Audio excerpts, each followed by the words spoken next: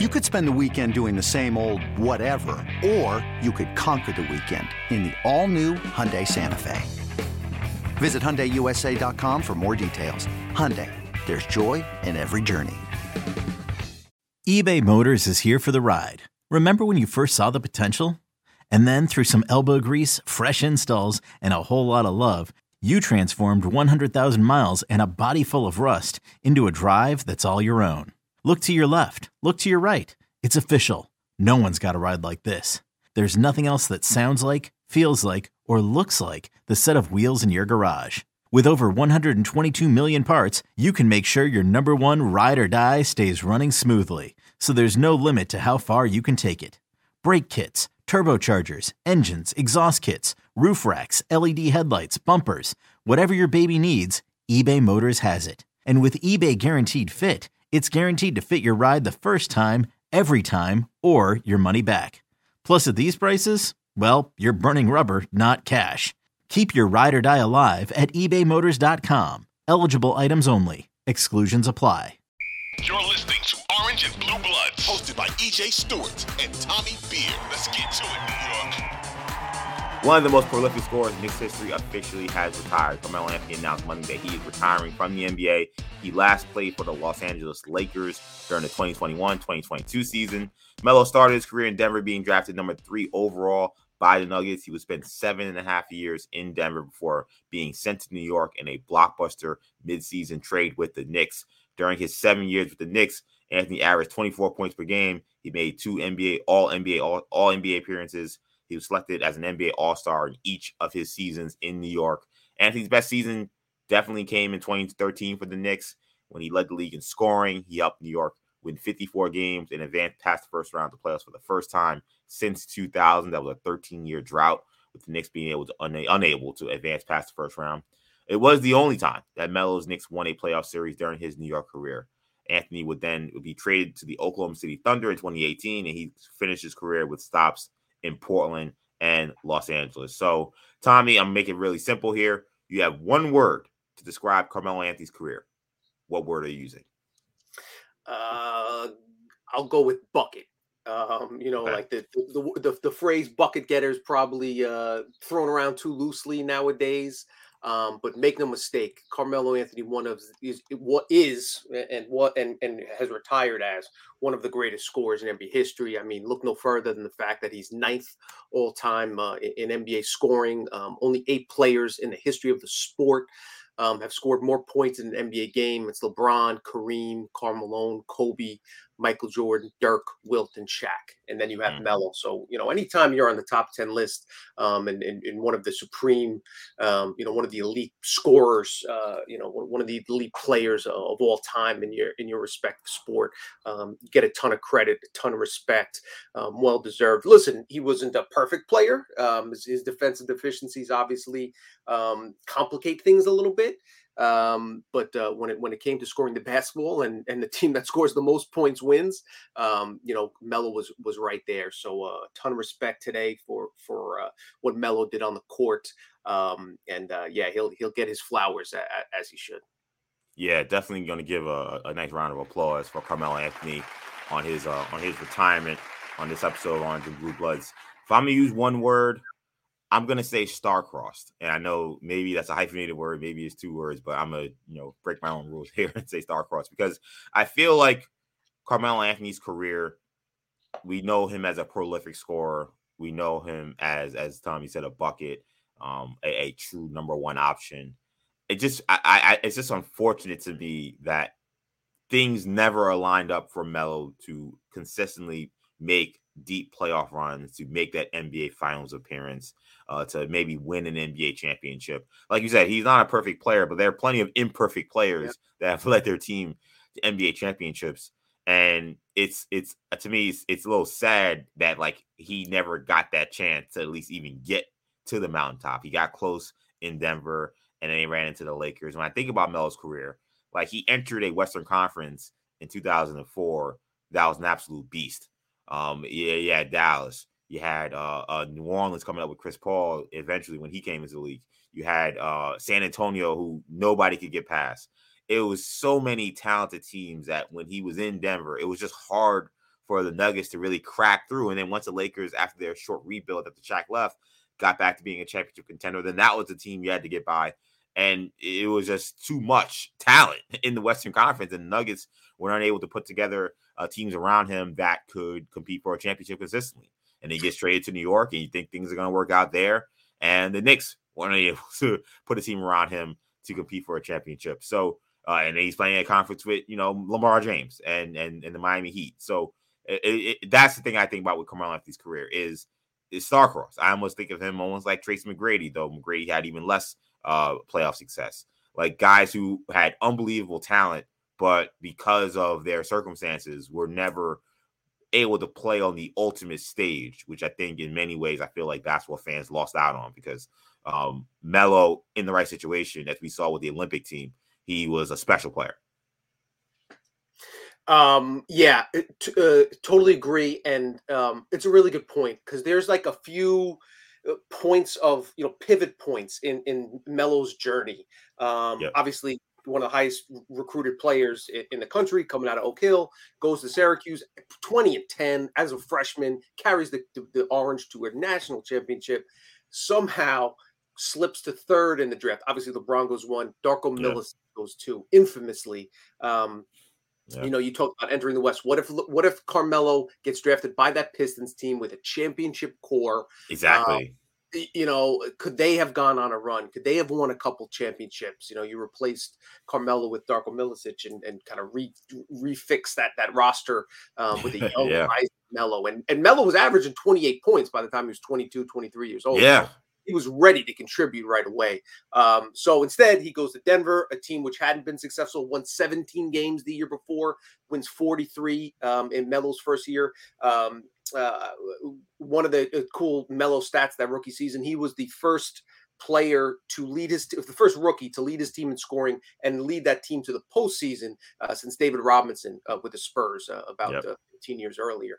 The other kind of inflection point, Carmelo's career, instead of signing a 3-year off his rookie contract, instead of signing a contract with a 3-year and then a player option prior to that fourth season, Melo wanted to lock in that fourth season for whatever reason, want to secure the bag, as the kids say. And because of that, was not a free agent at the same time as D Wade and LeBron and Bosh. The other guys in that class, obviously Wade, Melo went 3, Wade went 4, Bosh went 5. Because he was, if it's not for that, if he just had that player option, still would have made the same amount of money. Obviously, barring an injury, whatever, he would have been the third banana with LeBron and D Wade. You have to assume they would have figured out a way, or with one of those guys or two of those guys, that would have all played itself out far different. And you hit your star next to LeBron, you have a perfect complementary piece in Melo. And then lastly, you have the amnesty situation regarding Chauncey Billups and the Knicks, and how that complicated everything, and that kind of messed up, so to speak, the kind of Knicks project, building around Carmelo. So there's a few key things that had gone a little bit differently, had gone a little bit this way or a little bit that way. Melo would have been in a much better position to win. As it stands, he doesn't have those accolades. Not only did he not win a championship, never got to play in a championship. And as you mentioned, we saw what he did. Most outstanding player as a freshman with Syracuse. 37-point game, Team USA, with the highest individual 10 3-pointers that game against Nigeria 2008. So had another 30-point game. Was the USA's all-time leading scorer till Kevin Durant passed them back in 2021. So it's a shame that Melo never really got a chance to shine in that kind of bright spotlight. Yeah. Like people know how much I love Marvel superheroes. I'm actually wearing a Spider-Man shirt today. People can't see. So I know I love superheroes, I love stuff, and I feel like for me, Carmelo Anthony would be the perfect player to do a what if comic book or like a what if cartoon on that Marvel does on Disney Plus, because like there are so many what if moments in Carmelo Anthony's career that if they change one way or another, maybe he's an NBA champion. Again, it starts with, like you said, the Detroit Pistons not picking him to go number 2 as opposed to him going number 3 to Denver. Detroit had a championship roster, and they maybe would have been a dynasty if they would have had Carmelo Anthony. Like that's an inflection point. You mentioned the trade to the Knicks and the decision for Melo not to wait till free agency because he was worried about the lockout and said he wanted to make the trade now and force Knicks to give up so many assets to get him. You mentioned the fact that he signed the full 5-year deal as opposed to signing the 3+1 deal that Melo, Wade, and Bosh had signed. How much that changes his career. How much Knicks' decision to amnesty Chauncey Billups. I mean, there are literally there may be 6 or 7 moments in his career that one thing flips a different way, and he's an entirely different career. What if he enters the NBA straight out of high school? Like, he was a guy a lot of people looked at and said, hey, he could be a guy that could go straight from the NBA, straight from high school to the NBA. And he probably would have been a number 2 pick in the draft as opposed to being number 3. He was Yao was number 1 year before. What happens if he goes number 2? How does that change his career?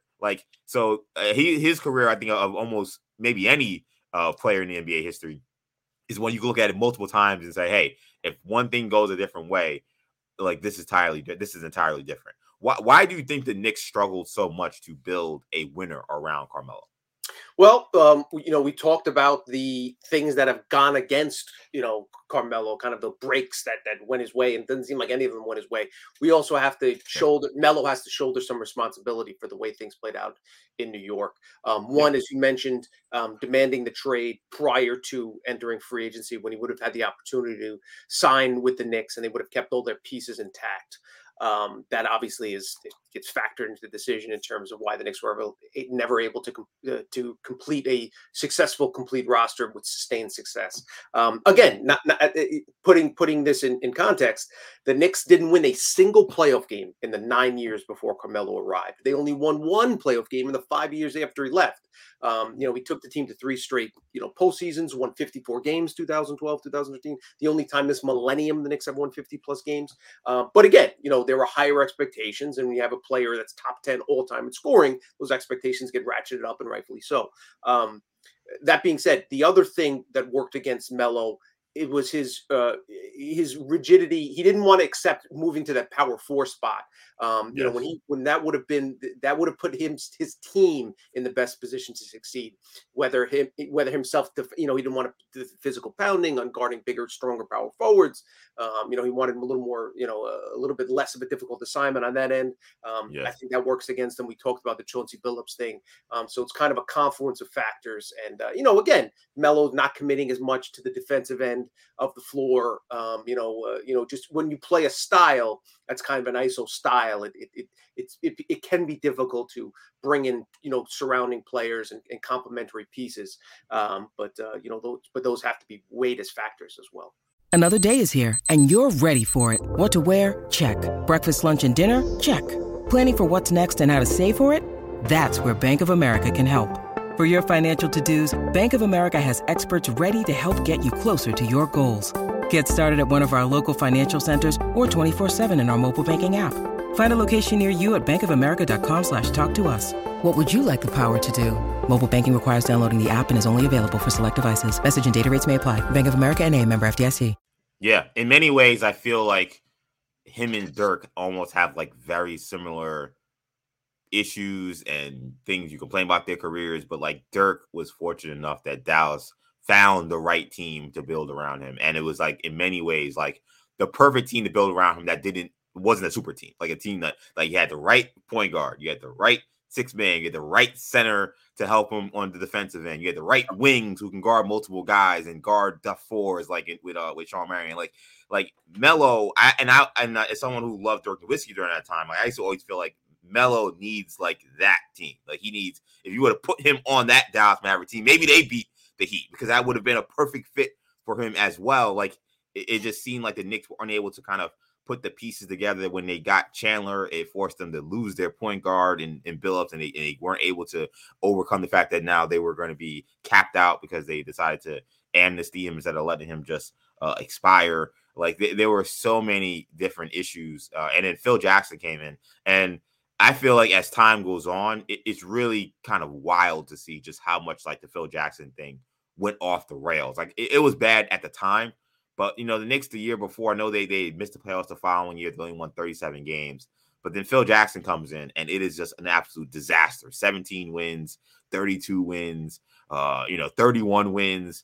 Like teams at 29 wins, and then of course he was fired at that point. Steve Mills came in. Like the Knicks went from being a semi-competitive team, maybe a team that was underachieving a little bit, but a team that was getting to the playoffs every year, to a team that just was not even competing. Essentially wasted the last good years of Carmelo Anthony's career. In many ways, Phil Jackson's leadership and how he kind of ran the Knicks into the ground really ended up derailing what should have been more competent years with Carmelo Anthony playing on bigger stages in the postseason and maybe making a run. I think that Phil Jackson's part in it really maybe goes kind of underrated, given all the talk about how he didn't want to Melo didn't want to adjust his insanity and a lot of things about and I've said all the things that Melo has done wrong, but that Phil Jackson hiring ended up just completely tanking the rest of Melo's career. Yeah, listen, Phil was not a good hire in retrospect. Obviously, we know that now. Yeah, it's probably a combination of the style of play and the player. Yeah. Right? And again, it's one of those things, one of many things that just kind of tweaked. Went one bounce here, one kind of turn there, sliding doors moment that went the opposite way as Melo would have hoped. Where do you rank Melo among the greatest Knicks of all time? It's an interesting ranking because he's up there among the highest scorers of all time, but he doesn't have some of the championships other guys have. He doesn't have the finals appearance that Ewing has. So how do you juxtapose where Melo ranks in terms of all-time Knicks? Yeah, I have him lower than most, probably lower than far most, actually. I have him eighth in terms of all-time Knicks rankings. So I'll run you down my seven just so I can give you some little explanation. At seven, I got Harry Gallagher. This goes back to the 50s, made 3 straight finals his first few years in the league. Played in 610 consecutive regular season games, 57 straight postseason games. Was an all-star 7 straight seasons from 51 through 50, from 1950 to 1957. Again, history lesson from Mr. Tommy Beer. There you go. How many guys have Henry Gallagher on your Harry Gallagher on your list? Come on. I understand a lot of folks today want to say the history, if it's before Magic and Bird didn't exist, but the reality is it does. So I tried to, for full disclosure, I did this list last offseason. I ranked the top 75 Knicks of all time. So I ranked each, going down one by one. I tried to look at history and individual performance and postseason success. It gets complicated because, again, fewer teams in the 1950s and easier to make the All-Star team, easier to advance the postseason, etc. But, when this is a guy, Gallagher was a monster, Harry the Horse, averaged 15 rebounds per game in 53, 54. Number 6, I got Bernard King. I don't think we have to talk too much about him. Again, not only was he legit scorer, incredible scorer like Carmelo, he would be top 10 too if he hadn't had his injuries. But he was also, he scored in big moments and big spots. Obviously, the series against the Pistons is legendary. Yeah. And he's had some postseason success, not overwhelming postseason success, similar to Carmelo, but I thought those two are close. I give a slight edge to Bernard King. Richie Guerin, I got at number 5. When you talk about all-around production, Guerin was a monster. 1961, 62, he played in that same era as the Big O and Wilt and those guys. So he's not thought of in that same class, nor should he be. But make no mistake, one of only 4 players in NBA history to average at least 29 points, 6 assists, and 6 rebounds over the course of the season. The only 3 other players in that club are Oscar Robertson, Michael Jordan, LeBron James.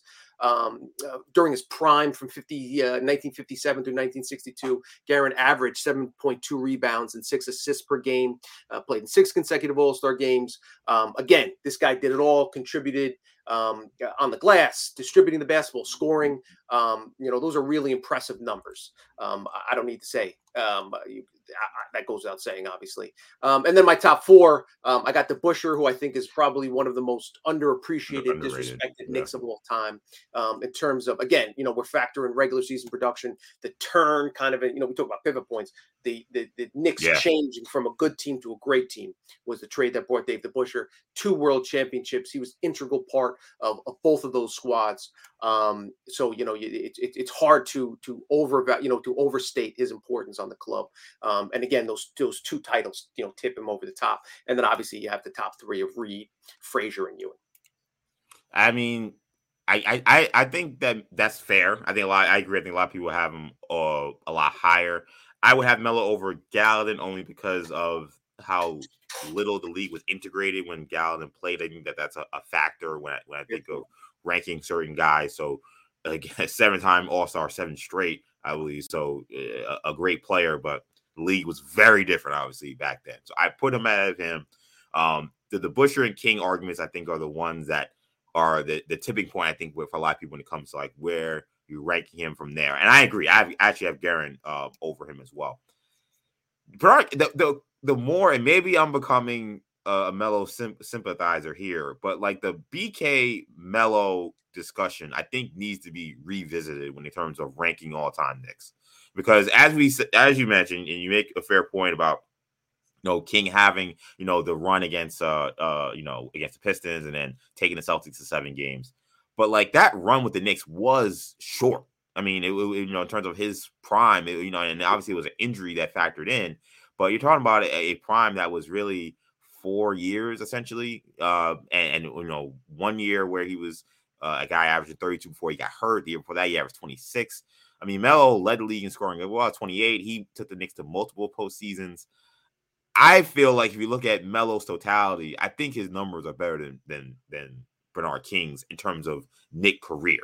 So I think I would have Melo over Bernard King. He can't help that Bernard King got hurt, but 3 years he gets hurt and then he comes back for the end of the 87 season.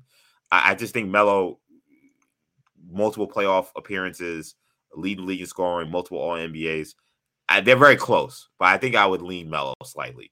And then when we get to and then the Busher's a tough one because that really comes down to like, what do you value? Do you value a guy who is an integral piece of a championship, or do you value a guy who is like maybe individually one of the top players in the NBA? I think I could live with the Busher over Melo because the Busher was like a 3-time All-Star before he got to New York. Like this guy was a star player in the NBA, and then he gets to New York and he takes him over the top. So I can live with the Bushers. I think that that leaves me around 6 for Carmelo Anthony. I think is a very respectable spot, obviously. But I think that a lot of people listening to this podcast will be upset. They're probably like, what the hell? How's Melo not in the top 5? But I agree. He's not touching Ewing, Clyde, or the captain, of course, Willis Reed. Yeah. And then I'll be honest, I think Earl Monroe also is going to be kind of be in that conversation as well. He would probably be right there around 8 or 7 too. So it's tough. I feel like once you get to that top 3, then there's like the next crop that includes like a lot of guys we named, and Melo sits somewhere around there. As far as the Busher thing goes, yeah, it's difficult. You're kind of weighing intangibles. But in terms of overall impact on the game, this is where I got to knock Melo down a couple notches. Dave DeBusschere, not only was he made 8 All-Star games in his career, he was named to the NBA's All-Defensive First Team the first 6 years of his existence. So like you talk about impact defensively, and that's obviously one of the reasons why the Knicks were great, and not only in the regular season, but just, continued sustained postseason success, as 2 titles will attest. One of the backbones of the team, obviously, you can't, it's all the captain and Frazier, taking nothing away from those guys. DeBusschere was an integral part of those teams and allowed those guys, greater flexibility to kind of focus on the offensive end, knowing that you had a lockdown backline defense in the Busher, who's skilled for his defensive versatility. But again, listen, in terms of a player, like Carmelo Anthony is probably more talented than just about anybody. Probably more talented than Willis Reed. But it's ability to put it together, ability to put it together consistently, sacrifice for the team. Sometimes sacrifice those scoring stats. And as far as the King. Melo comparisons, very, very difficult to choose between those two. Very similar, you're right. Limited combination. If I were to push back, I'd point out that Melo was led the league in scoring, but Bernard King did as well, averaged 32.9 in 84-85, along with 5.8 rebounds, shot 53% from the floor during that season. And of course, the 1984 playoff run, 12 games total, averaged 34.8 points, shot 57% from the floor, which is just 58% from the floor. I've said it. I mean, his number needs to be in the rafters. I mean, Bernard King was just a dominant offensive player. it's tough. Those two guys are the guy. I love those conversations between Melo and King because they're so similar. They both played on like really poorly constructed teams around them. And, with Bernard King, I think sometimes he gets a benefit of the doubt when it comes to, the injury didn't allow him to see maybe what could have become with the Knicks. And to Bernard King's credit, Melo won one playoff series in like 7 years. I mean, Bernard King won 2 playoff series in essentially 3, So that's like, you're talking about success in the postseason. Bernard King has a big advantage. I do think longevity has to mean something when it comes to these conversations as well. But very interesting discussion. We've been talking about Carmelo Anthony, the Dick prolific scorer, retiring from the NBA on Monday. Where does Melo rank in your eyes among greatest small forwards of all time? Ooh, who do we got up there? I mean, obviously LeBron, LeBron, Larry Bird, Scottie Pippen, KD, Rick Barry, KD, Julius Erving, of course. Like, does he crack that top 10? You think? Did we get to 10 yet? Havlicek, is he considering him a small forward? Elgin Baylor. Yeah, I would say both those guys small forward. And Melo's not better than any of those guys. I don't think Melo's better than anybody I've named so far. Agreed. I don't think he's in the covers. Melo, Dominique Wilkins. Who do you got? Ooh, that's a tough one. I think I lean Neek. Same. Yeah, I think I lean Neek. That's a tough one, though. Sustained success, a tougher competition. Yeah, so I guess he's right outside the top 10. Let me look online here. Kawhi Leonard. James Worthy. Is James Worthy a small forward? Yeah. I mean, they started like AC Green and Rambis is another Melo legend. Melo or Paul Pierce. Who do you got? I mean, Melo was a better player than Paul Pierce. Paul Pierce I think Paul Pierce is underrated. Like, it's become the fun thing to dunk on Paul Pierce's career because he's so cocky about what he accomplished. But right. I mean, Paul Pierce was an absolute killer, and I think people kind of need to remember kind of how good he was. Finals MVP. I mean, that's a big feather in his cap, man. It is. I probably would lean Paul Pierce. I think so too. I think Melo is a more talented player, but if I had a guy in terms of who I wanted for one game to win in a playoff game, I think I'd take Paul Pierce. And Paul Pierce, who was not as athletic or as Carmelo Anthony, was a much better defensive player. So I mean, I think that would factor in as well. So you're probably talking about Melo in that like 10 to 15 range. Is also Alex English, who's underrated, one of the greatest small forwards of all time as well. Yep. Adrian Dantley was another scoring machine in the 80s. There were a lot of guys in that 80s era, King, Dantley, English, where you're like, man, these guys played in any other era besides the Magic Johnson, Larry Bird era, because these guys have made it to an NBA championship at some point. Good trivia question. Adrian Dantley led all players in scoring in the decade of the 1980s. Most points scored in 1980s. Yeah, I mean, a lot of people don't know. That's one thing I love about the history of the game, and I wish more people really lived in it and really kind of embraced it. Like, there are so many great players who have played in these leagues, and when we talk about ranking the likes of a Carmelo Anthony, who's a great player in his own right, we've talked about that a ton on this episode. Like, there are so many guys though. When you say, okay, let's ratchet them up to the top 5 and the top 3, it's like we gotta take a close look at these other guys and what they've accomplished as well. 100%. All that said, to be in the conversation with these guys is a huge credit to Carmelo Anthony and his career. Yeah. And we should have prefaced this at the top. And fact of the matter is, Carmelo Anthony is a first ballot Hall of Famer. 100%. No question, no debates. As easy a first ballot. Again, it's the Naismith Basketball Hall of Fame. It's not the NBA Hall of Fame. And as we discussed, national championship at Syracuse. One of the most decorated 3-time Olympic gold medalists, one of the most decorated U.S. Olympian athletes of all time, basketball players. So, and then you factor in the incredible NBA career. So, again, there are very few first surefire 100% first ballot Hall of Famers. Carmelo Anthony is one such player. Absolutely. We're talking about the great Carmelo Anthony, who announced his retirement from the NBA. Okay, I want to ask you of all the illustrious moments in Carmelo Anthony's career, there's plenty of them. There's the 62-point performance against the Bobcats in 2014 that set the MSG and Knicks scoring record, breaking Bernard King's record, and then breaking Kobe and James Harden scoring 61 at the Garden. There's a 50-piece all jumpers that Melo gave to the Miami Heat in 2013. I think a game that gets forgotten about. It's insane that guy could score 50 points on just only jump shots for an entire game. That was one of the best performances. You got Melo's game winner, his first one with the Knicks against Memphis over Tony Allen. He yells at Rudy Gay, his fellow, DMV buddy, I do this. This is what I do, as he's running back down the court. There's the Easter double bang 3-pointers against the Bulls in 2013. Of course, outside of the Knicks, you got Melo leading Syracuse to a national championship. You got Melo hitting the game winner over LeBron in 2010 in overtime to beat the Cavs when he was on the Denver Nuggets. Carmelo Anthony battling with Kobe Bryant in the 2009 NBA Western Conference Finals. So of all of these moments, what is your favorite Carmelo Anthony moment? Let me tell you my least favorite Carmelo Anthony great moment. It's the 62-point game. I was living in Forest Hills at the time, and I had season credentials for the Knicks. So I would go to 35, games a year, pretty much every Knicks home game at the time. But Friday nights I had a run at, what was that school over there in the corner, like PS 106 or something like that. But I had a Friday night run that I would play in.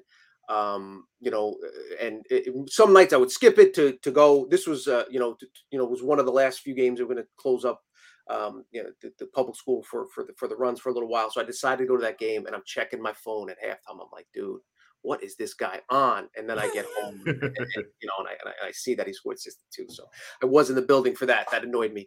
But credit to Carmelo for that. My favorite, I got to go with the double bank 3-pointers against the Bulls. It just seemed kind of like, first of all, great Breen call, great New York moment at the Garden, in a game that meant something, a game of import. It was kind of like, there was still hope. There was legitimate hope that the Knicks were really a franchise on the rise, and Carmelo was going to take them back to the finals and back to postseason prominence. And this was just the first taste of it. And, you needed a guy like him to get you those big buckets and big moments. And he came down the court, delivered, Luol Deng and just, against the Bulls to kind of spicing up that rivalry a little bit. So I think that's probably my favorite Melo moment. You mentioned the Breen call. We have the Breen call. Let's hear it. Carmelo Anthony double bang on Easter 2013. Smith has it. Knicks down 3. Should the Bulls foul? No. Anthony for 3. Bang! That one goes down, and the game is tied. In the hands of Anthony. Anthony for 3. Puts it in. Knicks by 1 with 8.2 remaining. I mean, if that doesn't give you chills, I just don't know what kind of pulse you have. I don't know why you're listening to a Knicks podcast. I don't know if you're a Knicks fan, but that moment still, and I think it's Breen's maybe second best call of his career. I think the Curry 40-footer in OKC is his best call, but those Mike Breen's birthday today. Happy 62nd birthday, Mike Breen, actually. Happy 62nd birthday, Mike Breen. I have a funny story. Mike Breen was actually an assistant coach on a Long Island Lightning team I played on when I was like 11, 12 years old. And I'll tell that story at some point on the podcast. We have a long summer, so we'll talk about that at some point. But so happy birthday, Coach Mike. But yes, the two of my favorite calls, of course, two of my favorite players of all time, Melo and Steph Curry. I think that's number 2. I think the Curry call is number 1. But yeah, that moment, I think you encapsulated it right, because remember, that was the same Linsanity season. Like, a lot of people kind of forgot. Like, Linsanity went crazy and then he got hurt.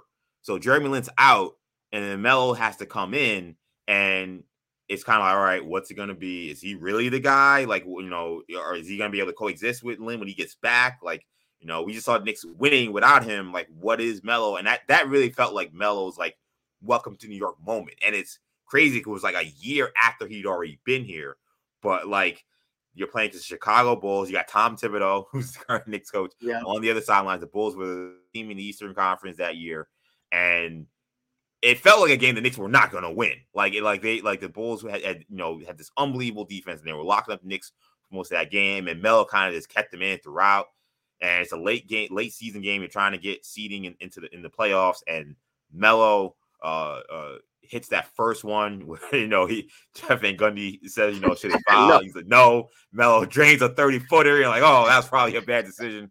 And then to come back and hit another three. And the Knicks, the crazy thing about those threes, the Knicks were down both of those shots. Like, that's what made it insane. Because how many times you see guys, game is tied, you're shooting, no pressure threes, and these guys hit three, and it's big shots, and you give them credit, but it's a different kind of three when you're down 3 points, you're coming down the court, you don't know if they're going to foul, you don't know what they're going to do, and you're making a shot to keep your season alive, to keep the postseason seeding in a better position, because the Knicks were teetering. They were not a team that was a lock playoff team. He hits that three, you're like, oh, wow, that's crazy. He sent it to overtime. Then you're down by 2 again.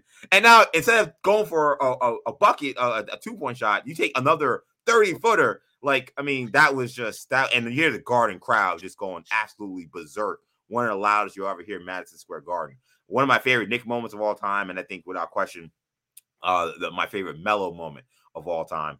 I'll give you one more question before we move on here.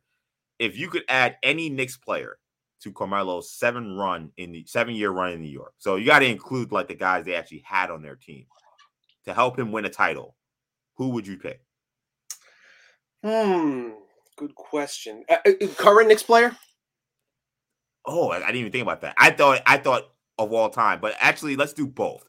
Let's do current and let's do all time. I think that's a good wrinkle I didn't think about. All time, you'd love to see Carmelo play with a dominant big, whether it's Patrick or Willis. That would be really cool to see. And current, I think I'd go with Jalen Brunson. Just coming off his incredible postseason run, teaming him together with another lead scorer. They certainly could have used some Melo mid-range jumpers against Miami, huh? Oh yeah, that was a series that Melo would have been very much needed. Like, he's the exact kind of player, those kind of nip and tuck, physical kind of games. Like, you needed a guy who you could throw the ball to and he could just score on anybody. So I agree, Melo been great in this series that the Knicks just lost. All time, everybody's going to run to Patrick Ewing, but I actually think I would run to Clyde Frazier because the Knicks had a lot of problems at point guard during the time Melo was here, whether it was Lynn being hurt, Chauncey Billups being old and hurt. Felton was okay, but only for 1 year. Like, the Knicks had Tyson Chandler, and he was, imperfect himself, but he did have 2 seasons All-NBA defensive team. It was a perfect fit next to Melo, a guy who doesn't need the ball, just attack the glass. Right. So, like, I was okay. I'm okay with living with that at the 5. It's great. Much Patrick Ewing is 100 times better than Tyson Chandler. But considering how bad the point guards were Melo were playing with, I'm like, you gave him Clyde Frazier. You gave him a guy who could attack defensively in terms of point of attack defense. He helped you there.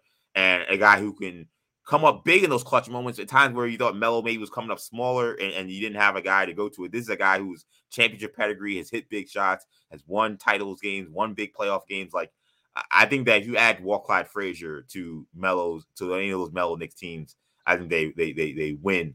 Maybe they beat Indiana in 2013. They get to the Eastern Conference Finals because Raheem Felton did not have a good series there. He was outplayed by George Hill. One of the underrated storylines in that playoffs, because everybody talked about, Hibbert dominating, just absolutely dominating Tyson Chandler.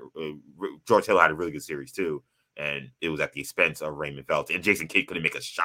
I don't think he made a 3 for like 4 weeks. It was insane. So you had Clyde Frazier. That's an entirely different story. So I would add Clyde. And current Nick, it's gotta be Brunson. It's the same thing. I think if you add if you add a point guard of that caliber and another guy with super competitiveness, I think that changes their life as well. So very interesting. Great talking about the career of Carmelo Anthony. Congrats to Carmelo Anthony once again, retiring from the NBA after a long career. Ended up being top 10 all time and all scoring and up there with the and one last thing on Melo, he accepted the pressure and the responsibility that comes with playing in New York.